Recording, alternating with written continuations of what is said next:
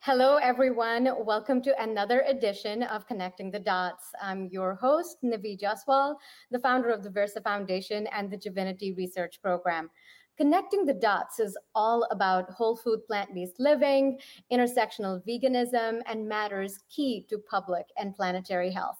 Today, we have the wonderful Dr. Leila Qasim with us.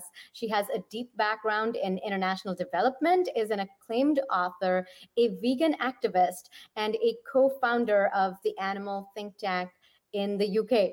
Welcome, Leila, to the show. Thank you, Nivi. It's lovely to be here. Okay, so let's start with your personal story. How did you go vegan? Oh, well, I think that was I'll start in 2010. I started meditating and getting really interested in spirituality and wanting to live a non-violent life and to live a mindful life and a conscious life. So I started meditating, and when it came to eating a burger or a steak, I would look at my plate and suddenly, for the first time, see what it actually was, which was the corpse of a tortured animal. So I went vegetarian, and it took me, I'm ashamed to say, 3 years to kind of, fully realize that, the dairy industry and the egg industry is all part of this same oppressive, violent system. And so I went vegan 3 years later. And as it happens, when I went vegetarian, I just started my PhD, and I was looking at the impact of fish farming on poverty in Ghana. And so I think there was this kind of thing in my head, which was like, well, I'm sort of looking at animal exploitation for a good thing. And so I feel like I couldn't quite make the step to veganism. And when I handed in my PhD then I went vegan. And so I think something shifted unconsciously in my mind. So that was quite a while ago now. Yeah. Well, thank you so much for sharing that. And you mentioned that you were doing your PhD and you were already invested in this, big academic program. Obviously, you weren't vegan, but you achieved this vegan consciousness sometime during that time. That's really interesting. Did that involve changing the topic of your research, or did you just end up blending it somehow in and bringing your vegan ethic to the work that you were doing back then? No, I mean, so throughout my PhD, I was vegetarian, and when I was in Ghana doing my field research, I was going to fish farms and I was watching them being harvested, and I wasn't eating fish, and it was so difficult because I was like, but I'm working with poor farmers. They don't have a choice. At least that's what I thought at the time. So somehow I just kind of, I just contained it, or thought, well, I have the privilege, they don't have the privilege. And to a certain extent, I still believe that. I think we've all got different abilities or different barriers to being able to live in alignment with our values. So once I'd finished and I'd gone vegan, I became like this expert in fish farming in Africa for poverty and food security. And that was how I was making my living. So I carried on consulting on these projects, which were focused on food security and poverty, but through things like fish farming. And I carried on for a few years, just getting increasingly more upset and disgusted. And for many more reasons than just the sort of my vegan ethic. I was also really feeling that the whole development industry was immoral and neo-colonial. And so in 2017, so I guess like 4 years after I'd gone vegan, I just thought, I can't do this anymore. I can't do it anymore. And I stopped. And luckily my partner's amazing. And he was like, finally, you've come to your senses. And I ended up spending about 6 months in bed reading and trying to put all of the jigsaw pieces together of like my animal liberation kind of ethics, what I'd been experiencing in development and kind of like human oppression, and also, you know, making the connections with our destruction of the natural world. So that was a real, you know, ending my development career and then taking space to really reflect on my experiences over the last 15 years was a really, really important, and like it was an inflection point in my life, really. Right, clearly. And then you started working on a project, which was a book project. You're an acclaimed author. You co-authored this book with your father, Dr. Amir Kassem. And I'm just going to pull it up on the screen.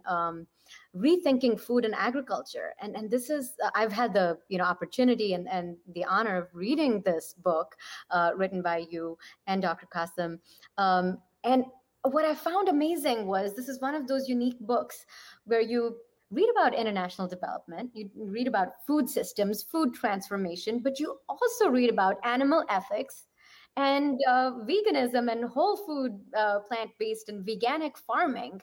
Now that's something unique, and that's a first. Tell us about this. Tell us about this project. Well, firstly, Nivi, I think you're the only one who acclaims me as an author. I really I don't like that label, because I co-edited that book with my father, and it's filled with chapters from amazing forward-thinking activists and academics and practitioners. There's so much wisdom in that book, and it was just such a privilege to be able to help to bring that together. And so I often say that it's the book that I wanted to read and I couldn't find. And in that period of when I sort of like decided to end my career in development and sort of try and connect the dots between all these issues, I was reading amazing books, but just on like one aspect, on animal liberation, on food system transformation, which didn't include an animal liberation ethic, except and like environmental issues that didn't include domesticated animals in their circle of like moral concern. So it's the book that I wanted to read but couldn't find, and it brings together animal liberation perspectives on development as neocolonialism, decentralizing power in the food system. Like we are functioning within a corporate food regime, and we have to decentralize power like that, and through things like food sovereignty and localization. We've got chapters challenging GMOs. There's so much in there, and as you say, there's quite a few chapters looking at sort of animal liberation, animal ethics. There's a chapter, a brilliant chapter by Nassim Nobari that looks at the role of social movements and grassroots social movements in creating transformative change for food systems, and looks at veganic agroecology. And there's a chapter by my sister, well, both my sisters actually, who are medics and lifestyle physicians, looking at the role of plant-based, or the scientific and clinical evidence underlying plant-based diets for both human and planetary health. So it was a family affair, let's say, and also just brought together some of my favorite voices from different sectors. Yeah, I do remember, reading another chapter, which I believe you co-authored along with Jim Mason, and that talks about impact of domestication historically. Yeah. I mean, so first of all, the chapter was really by Jim. It's based on his 1993 book called An Unnatural Order, and that was one of the books that I read when I was sitting in bed trying to work out how to view the world. And I would highly recommend it to everyone. It's just such a powerful book, and it looks at how we were more than 10,000 years ago, before settled agriculture, as sort of forager hunters, or mainly foragers, and the impact of when we started domesticating other animals and herding other animals, and the kind of the social stratification that came about because of that. The mentality of oppressing and exploiting other animals was kind of, soon we started to view women the way that we used to, that we currently view livestock in inverted commas as breeders, and also in terms of developing class and wealth categories, and the herding culture he talks about is very expansionary by necessity because of the land and water that's constantly needed, because it's very degrading, and so it requires sort of war and claiming claiming land and resources from others. So there's so much that has come about because of our domestication of other animals that I don't see in many places, or is even acknowledged. And I think that's so much of part of the root causes actually of the multiple interconnected crises that we're facing right now. I mean, our domestication of other animals, capitalism, the word capital, it comes from heads of cows. The word for war comes from, Sanskrit for desire for more cows. I mean, it's so entangled with how we, with our current society and how we've set it up, that it's really, really fascinating. Yeah. Yeah, and you're so right. So our monetary system, our I don't know, rules of kinship, inheritance, all of those somehow, and our definitions of progress, right? So when we talk about sustainable development goals and all of that international development vocabulary, it just feels as though it's very extractive in mindset, and we want to value extract out of things, and we then ascribe profit to that. And in doing so, we become delusioned about what might be the actual purpose of what it is that we're trying to accomplish. So you co-founded Animal Think Tank to set a lot of those things right. Tell us about Animal Think Tank.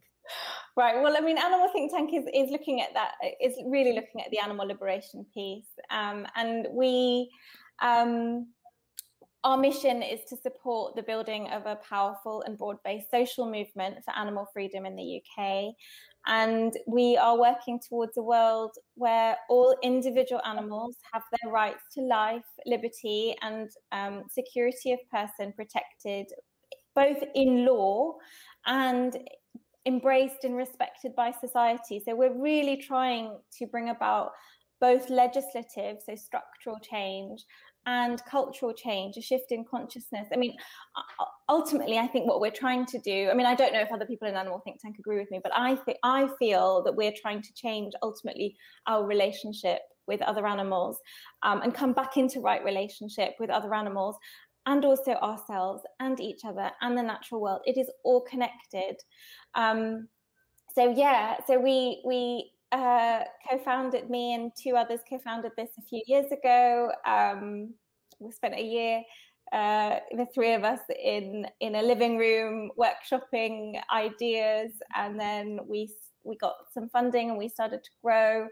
And yeah, we're now 7 and we're recruiting for another 4 currently. So by 2023, we're aiming to grow to about 30. And basically what we're about is we want to seed a social movement organization for other animals. And I often explain it like, if you think of Extinction Rebellion, we're doing the same for animal freedom. And with Extinction Rebellion, a group of them spent 18 months conceptualizing the DNA of their movement, the principles and values, the strategy, etc. And we're kind of in that stage at the moment. All right, and you have openings, so people who around the world are welcome to apply. I'm just going to put that on the screen. Tell us a little bit about these roles that you have. Yeah.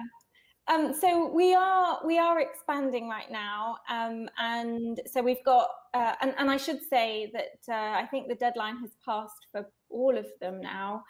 We've started interviewing this week, so we're recruiting for a political strategist, a social movement culture lead, and that's kind of my area. I look after culture in the organization, and so what is the culture of our movement going to be? What are the principles and values? What are the conflict transformation systems, the care systems, all of those sorts of things? What other two? A corpus linguist who is going to help us with our narrative work, and the final one, a lead coordinator, probably the most high impact role. So in a kind of normal organization, this would be, I guess, the CEO. Like, I suppose at the moment we're kind of we're a board, even though we're not what's the word, structured in a traditional way. But so we're looking for a lead coordinator as well. And we've had some amazing applicants. Honestly, I'm just like, we are a volunteer-based organization. We have a needs-based salary. So it's not like what you would get in an NGO. We're quite, we don't want to become an NGO. I think that's a lot of where the problems are in terms of the nonprofit industrial complex. And so, it's asking people to sacrifice in terms of having like a good salary, but we more than make up for it in terms of purpose. And so I think the fact that we've got these such great applicants, it really fills me with hope that there are people who are willing to devote their lives to something bigger than themselves. And yeah, it's really exciting. Exciting times, and absolutely, especially when the future of human beings and indeed planet Earth depends on it. And planetary boundaries have been broached and breached mercilessly, and we still don't have to see don't seem to have it all together. And you mentioned this word, social movements, and I know that we even titled this show as "What's veganism got to do with social movements?" There's enough that I need to do explaining around intersectional veganism and how it's not just about this, but it's also about connecting the dots, and therefore why we do this show. Tell us a little bit about what is a social movement. Give us a couple of examples of and why you believe at Animal Think Tank that veganism, animal rights needs to be a social movement. Right. Well, I mean, I think there's so many different definitions of what social movement is, but like an example that I think everybody can relate, or most people can relate to, is like Black Lives Matter, Extinction Rebellion. It's diverse individuals, groups, organizations working towards some kind of social change.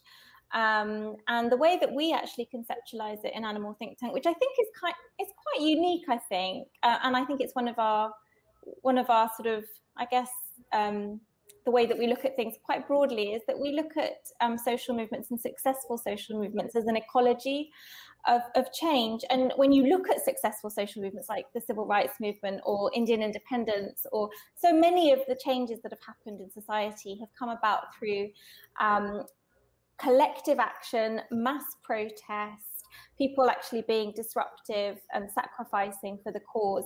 But it's not just that piece. There's also lobbying and party politics. There is individual change, going vegan, leadership development, all sorts of things. And then there's also building alternative visions of the future. So co-housing projects, veganic farming.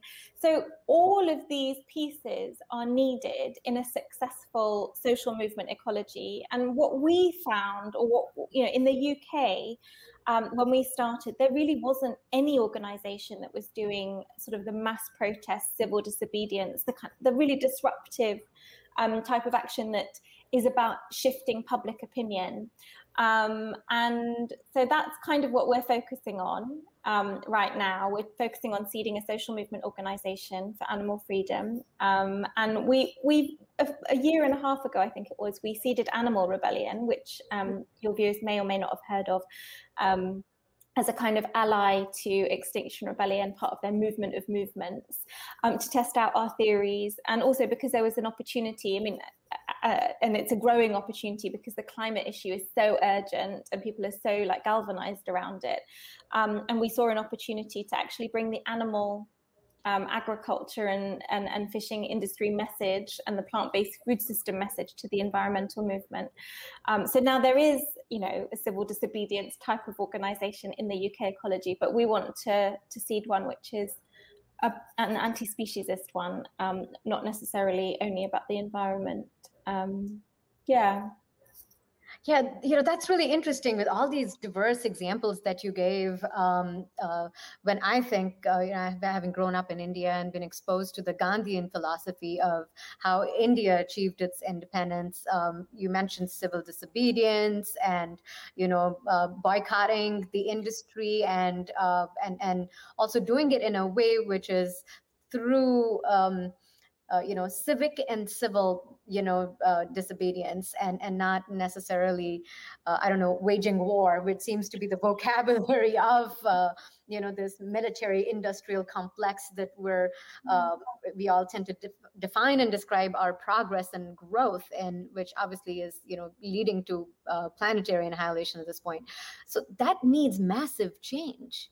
And in my previous conversations with you, Lela, you've mentioned this concept called theory of change. Mm. And I think that our viewers, many of them who run nonprofit organizations or for-profit vegan businesses and so on, they're just an activist and an advocate, and they really want to do something about this, and might want to think about it from an organizational standpoint.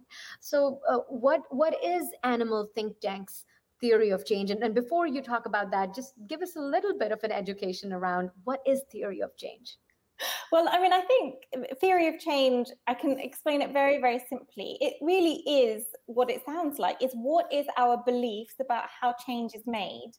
And I think the term actually comes from the development sort of industry. And I have been, and in many projects that I worked in, I don't think that they actually had explicitly understood or clarified how is it that we believe that change is made. It was just kind of like doing stuff, and similarly, I think what I've in the animal freedom movement, many organizations haven't actually clarified what it is or how it is that they think change is made. And so when we're talking about the sort of social movement ecology framework, it is so useful for understanding the different theories of change that are happening. I mean, so veganism, there is an underlying assumption or theory of change that, well, individual change can lead to broader societal changes.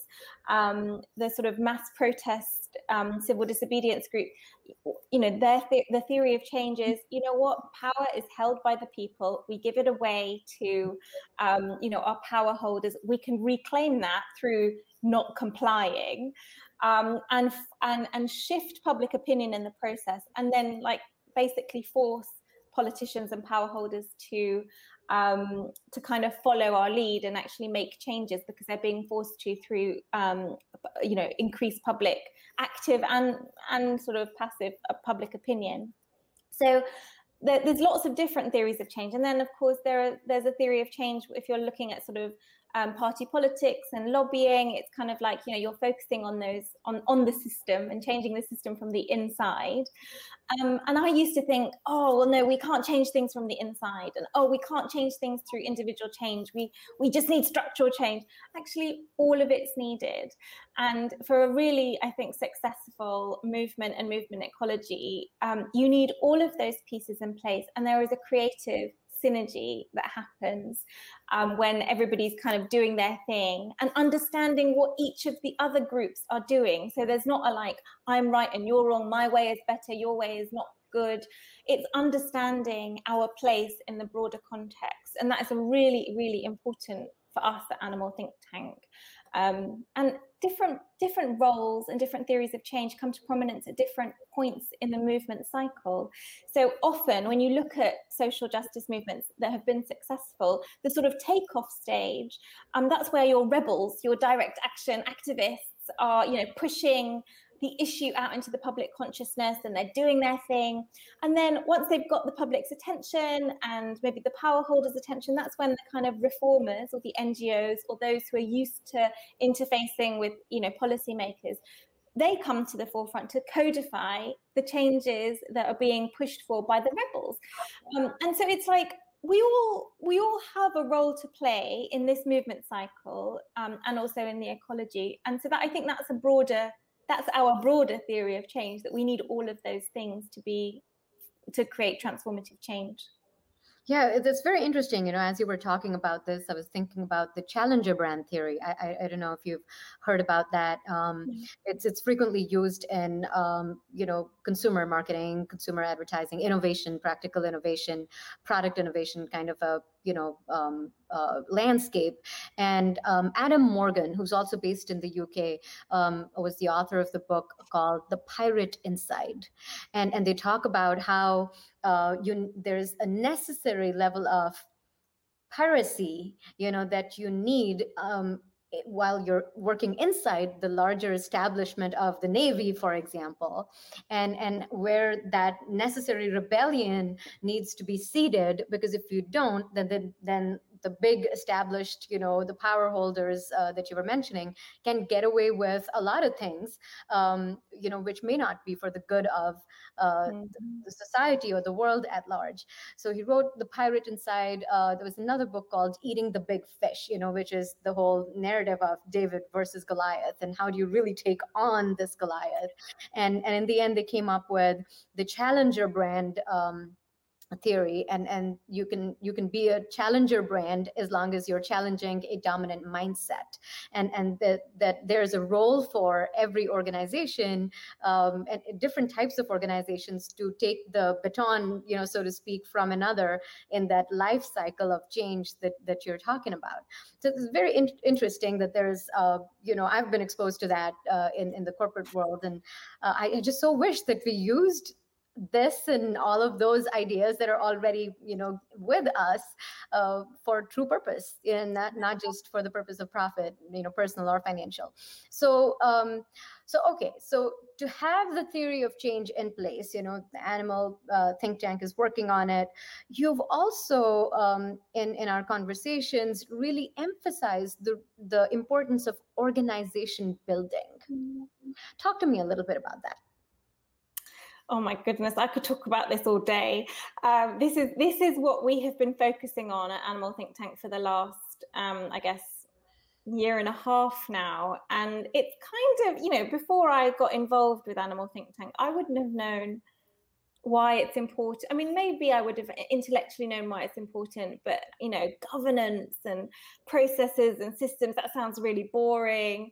And yet it is absolutely fundamental to actually having organizations that last, to having cultures and creating conditions where people can thrive and bring their best selves, having clarity around who makes decisions, where authority lies. It's something that I think that many of us are not skilled in necessarily. We've had to do a lot of learning, and there's so much literature though out there that's really, really good and really, really helpful. But I think a lot of us have come from activist backgrounds. We have like a group of friends that we go and do actions with, and it's kind of like, well, we can figure stuff out. We don't need to write down the rules or any of those sorts of things. And I think our experience is that we started off as a group of, friends, I suppose, and we brought people on who wanted to grow, and we were all, friendly, and we're all good people, and we should be able to work stuff out. And I think one of our issues is that we probably grew quicker and we got more complex than our processes and systems would allow, and we didn't have any. And people have different levels of tolerance to uncertainty and not quite knowing what's going on and things. So I think what I found is like building those foundations of systems, process. And when I talk about systems, I mean, I can talk about very concretely what we've done. We have now developed a system for decision making, for conflict transformation, for resource allocation, for care, connection and support, and for information flow, and for feedback. And to make those things explicit and transparent so everybody kind of knows what's going on. Also making our roles really explicit and our accountabilities. Those are kind of like the hard systems, but also like our identity. Who are we? What do we value? And so we've spent a lot of time actually articulating what are our core values and what are the values that we need in order to actually achieve our mission.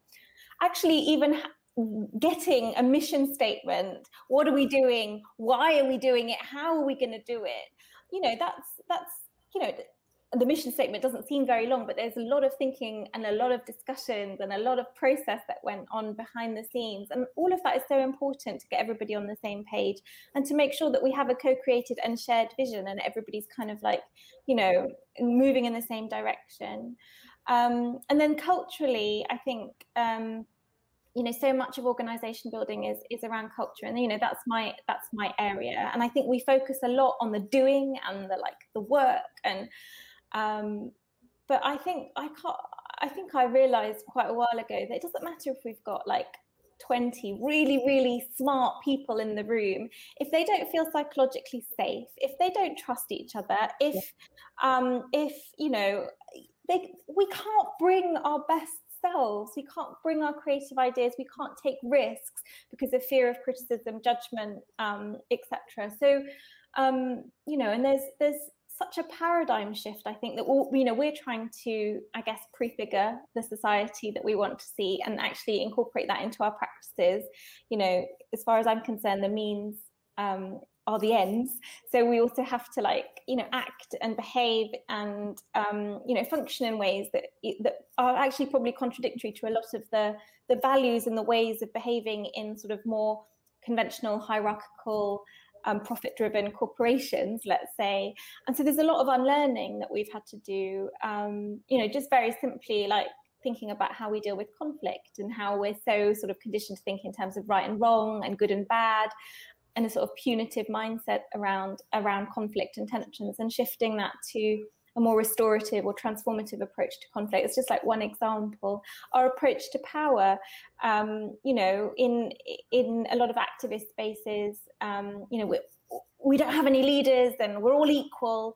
And so any kind of, I guess, somebody stepping into leadership over and above a certain point is kind of dragged down a little bit. And actually, if we want to be powerful and win, we need everyone to step into their full power. We're not all equal. We have equal value, but we have different things to bring. And so I think unlearning and relearning a different way of approaching all of these things, it might not have seemed important to me a few years ago, but through experience, I think these are the things that we've been working on. And yeah, I really feel like we've spent a lot of time building sort of strong foundations to now be able to grow, I think, faster as a result of. And the final thing I'll say is so much of it depends on having the right people. And I don't mean there's right people and wrong people, but people who fit with your vision and your values. And I think when we started, a year and a half ago, when we were bringing people on, I don't think we could properly articulate who we were and what we wanted and what we needed. And so maybe we made decisions based on who we connected with, or who, plus skills and all of that. But now I think we've got a much better idea of who we are, and so we can attract people who are attracted to the thing, who we are, and having the right people makes life a lot easier. Yeah, absolutely. Well, I do have a corporate for-profit kind of a background, and for many years, longer than I have been part of the nonprofit kind of a side of things.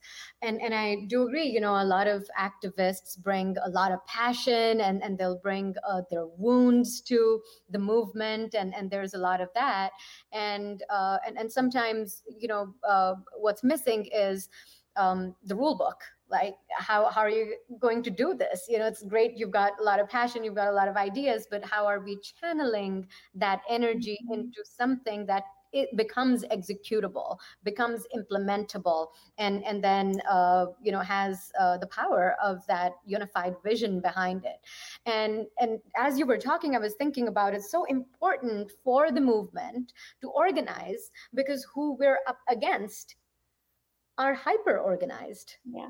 They are a very well-oiled machinery with the rule book written, I don't know, 100 years ago, as to how do you do innovation, how do you bring ideas to the fore, how are those debated, when do you do conversations of possibility, then you move on to conversations of feasibility, and then you get into gatekeeping, and who's going to gatekeep that, and the ideas and theories of leadership also come up, in terms of, are you going to make it more sociocratic, are you going to make it more military command and control, and there's a lot of for-profit, there's a lot of change that is going on right now in the for-profit world as well.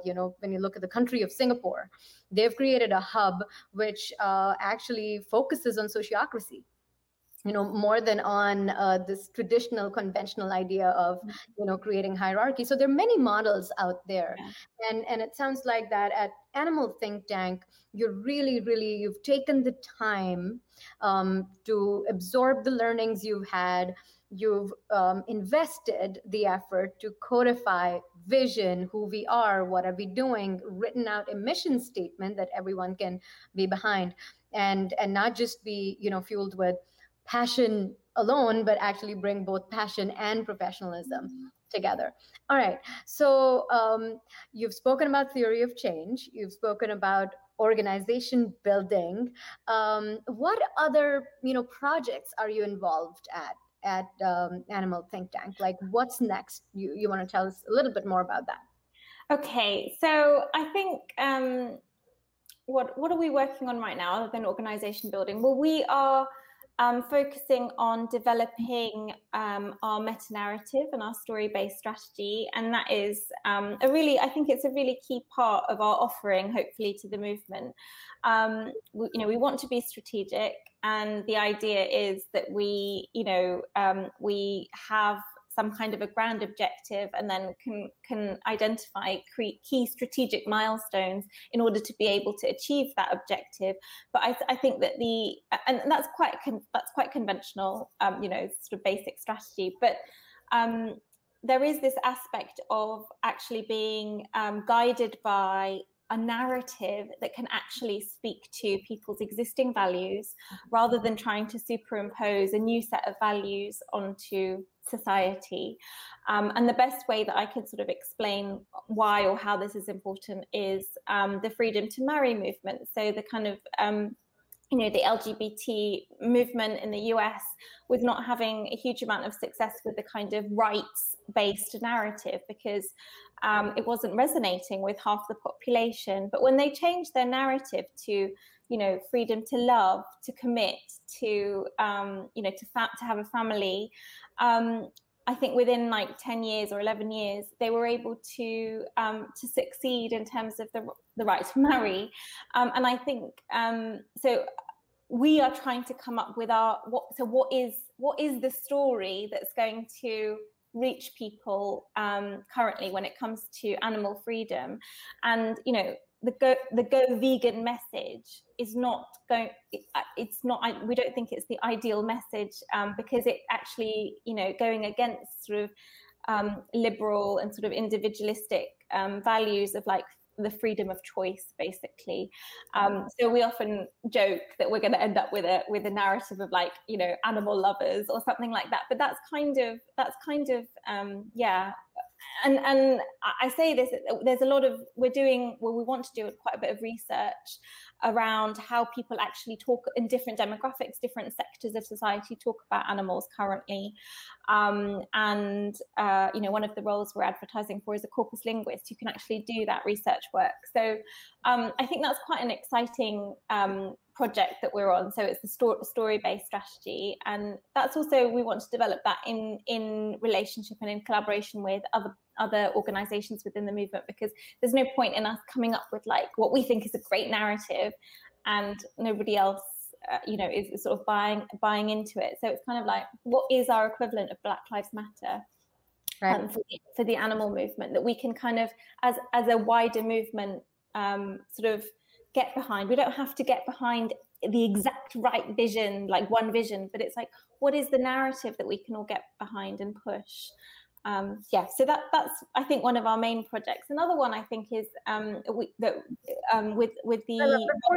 before you move on, I'm really excited about the meta narrative that you speak about. As a consumer behaviorist myself, this is something which is in the realm of behavior change, and it's very, very difficult to make that delta happen without understanding the vision, the values, what really takes triggers and barriers of certain, demographics, your target audience, and coming up with that reframing.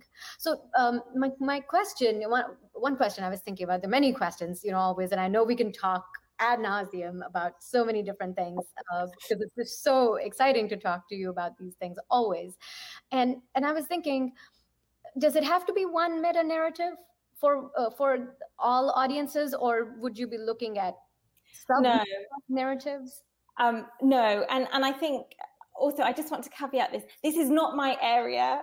We have a brilliant and very talented narrative lead who's looking after all of this, so take everything I say with a pinch of salt. Don't quote me, but no, I think the idea is to have a meta narrative, but then to have stories stories that align with that meta narrative, that can speak to different sectors of society, different types of people. So I think, it's not like it's just going to be one thing and that's it. No. And I think there has to be continuous production of these stories, but as time goes on and as conditions change and as things happen, but still within that kind of framing, that very broad framing of a meta-narrative. Right. And as you develop it, you also mentioned that it can't be developed or implemented in isolation, that you would be looking towards, other players. What is your vision of what are those types of organizations or groups that might help you in bringing this to life?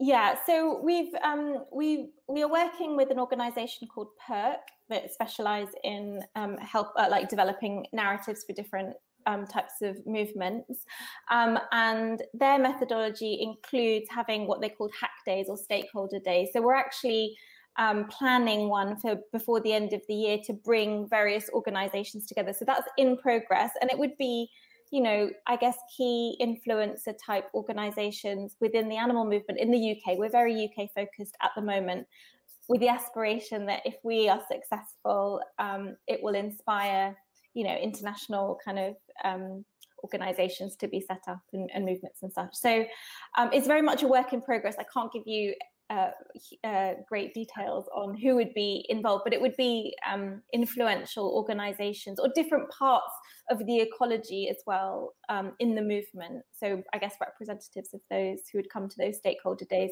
and input and share their ideas, and also hopefully buy into the approach. Okay, great. We'll keep an eye out and watch for the space around Animal Think Tank to know more about how you're bringing that meta narrative to reality. You were talking about other projects before I rudely interrupted you. No. Thank you. What else? I'm thinking about. There's something that around the organization building. We've learned so much, and we are currently creating an ATT handbook, which is going to have all of our systems and our processes and our policies and how we're doing things all in one place, and it'll be open source. And we're currently thinking about, it's not been decided, but doing like a kind of 10-day international training based on our experience. This isn't the right way, it's our way that we found that has worked.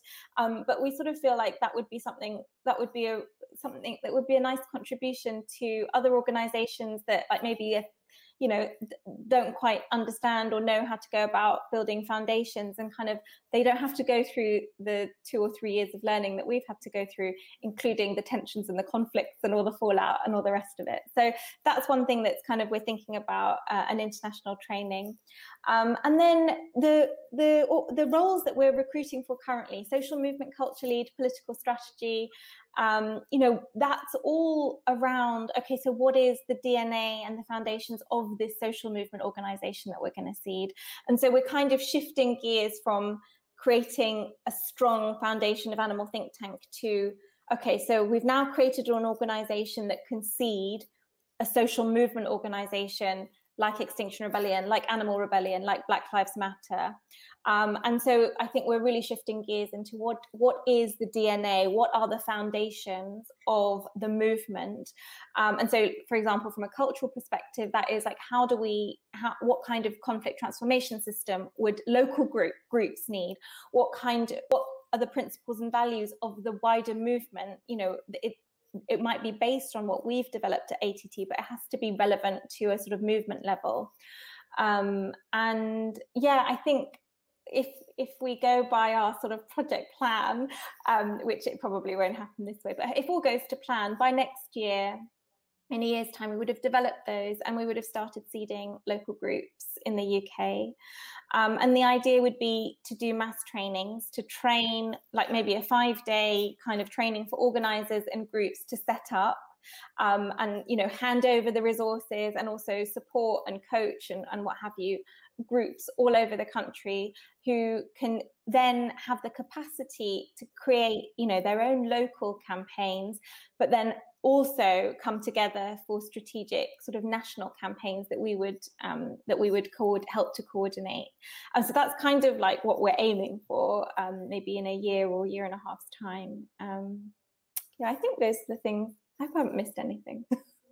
Oh, you're always working on so many amazing things, and I'm just so excited, for all the stuff that you've shared and what's in store for the world to see once Animal Think Tank is ready to, share, whether it's the influential, animal rights organizations in the UK that you're going to make a call to, or it's this international training. Now, tell me, who would be the ideal recipient of this training?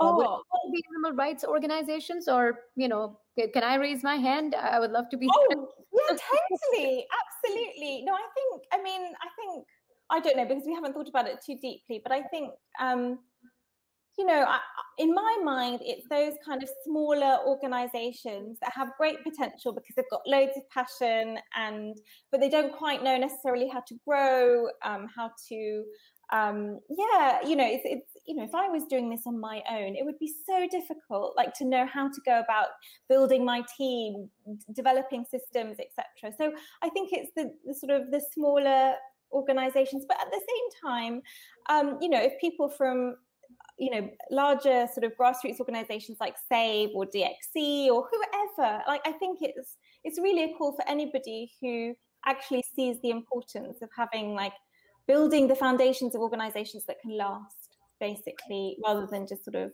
if you've got an ambition to last a long time and last the long haul so that we can actually, to the point where we can win, then I think it would be very relevant to all types of organizations within the animal movement space. Right. One of our broadcasters and broadcast partners is Plant Pure Communities, and I'm on the Pod Advisory Council with them. And I know many people in the audience are pod leaders, and these are, small pods. They want to do community work. They do a lot of community engaged lifestyle medicine work.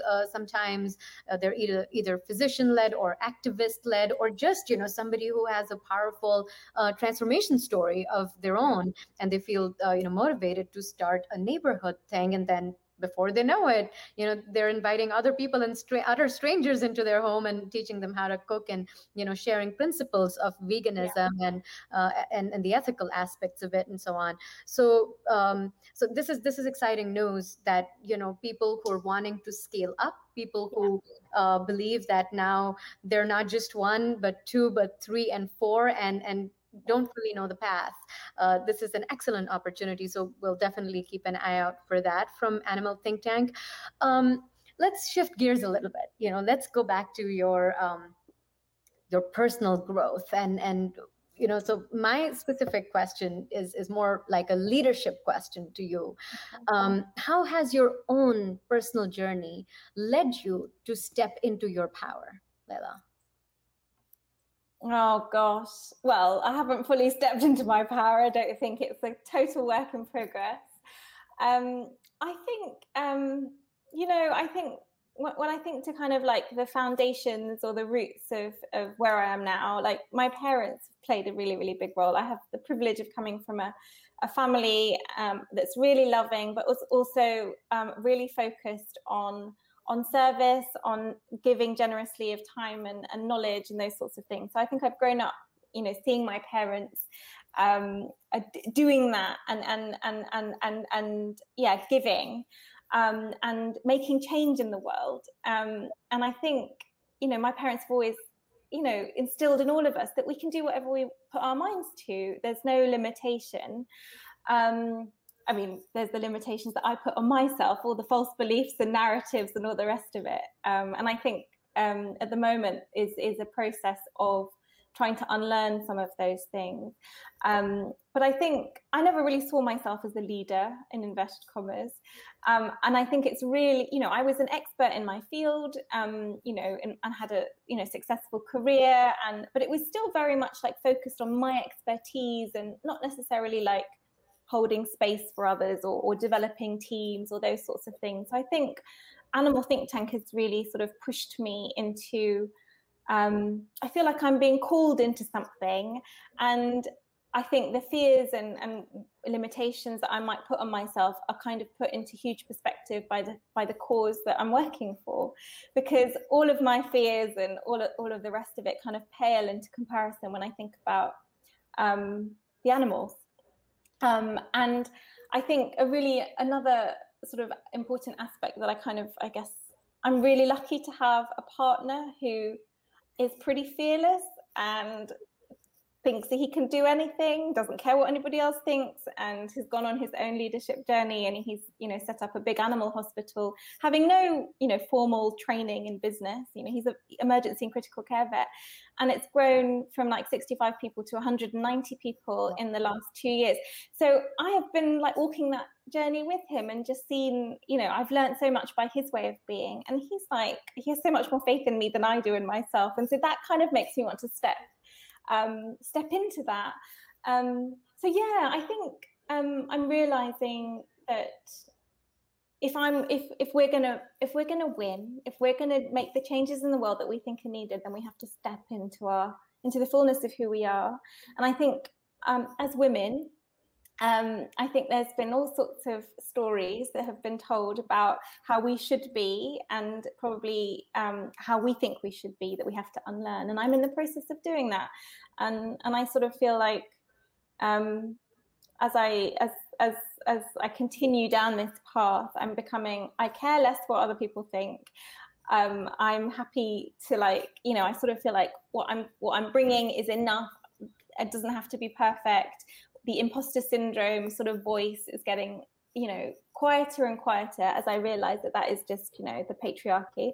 And I just I'm really motivated by the fact that without wanting to be and realizing that I am, I think, a role model for younger women in our organization and the people that we work with. So I have to be unapologetically myself, and that gives permission for others to be unapologetically themselves and bring their full selves. So that's what I am kind of working on at the moment. And yeah, it's great. Yeah, this is awesome. You mentioned how you're stepping into your own, right? And you're embracing your own self. And that is critical, because if we don't, then who will? And when others who look up to us, in our organizations or even outside of the organization, they've got to see us role modeling that unapologetic embracing of oneself. Yeah.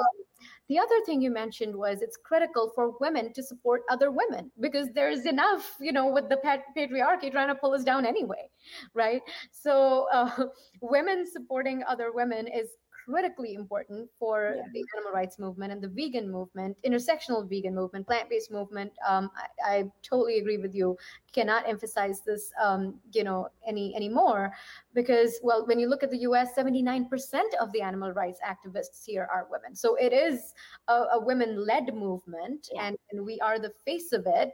And our voices deserve to be united, versus conflict and dragging somebody down and all of that, which are human tendencies. But I guess the movement calls for us to rise above that.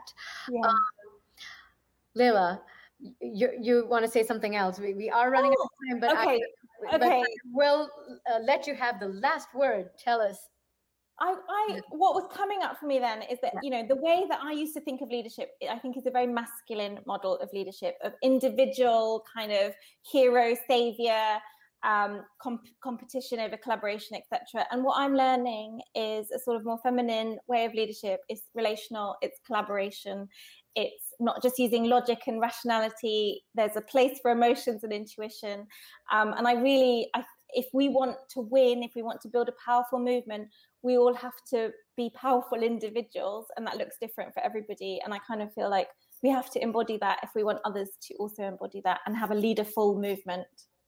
Yes, exactly. And coming into our divine feminine, and embracing femininity and coming Yeah. up with female leadership models, which can look very differently depending on, the person, because we've got to allow for personality and so on, but still find a way to make it collaborative versus the alpha male competitive, I'm top of the herd, Yeah. call me the team lead, and if you don't call me the team lead, then I'm not going to work with you, that kind of thing. Yeah. And that conventional vocabulary, a lot of times we forget it is the male patriarchal, conventional definition of leadership that's whispering into our ear, and sometimes we're unable to dissociate from it because we don't know what our model of leadership is. um, Leila Kasim, you're always an inspiration to talk with. And, every single time I have a conversation with you, I'm like, oh my God, I'm blown away. What is it that you can't do and you aren't doing? And it's, you've written the book, you've reminded me many times, you've co-edited the book. Yes. As far as I'm concerned, you're the author of it. But I take how you want to characterize that. You've got a book, which is awesome. I invite our viewers to go check out, the work that you've put in at inclusiveresponsibility.earth. I know you're no more accepting applications for Animal Think Tank for these roles, but there are other roles that might be up on your website.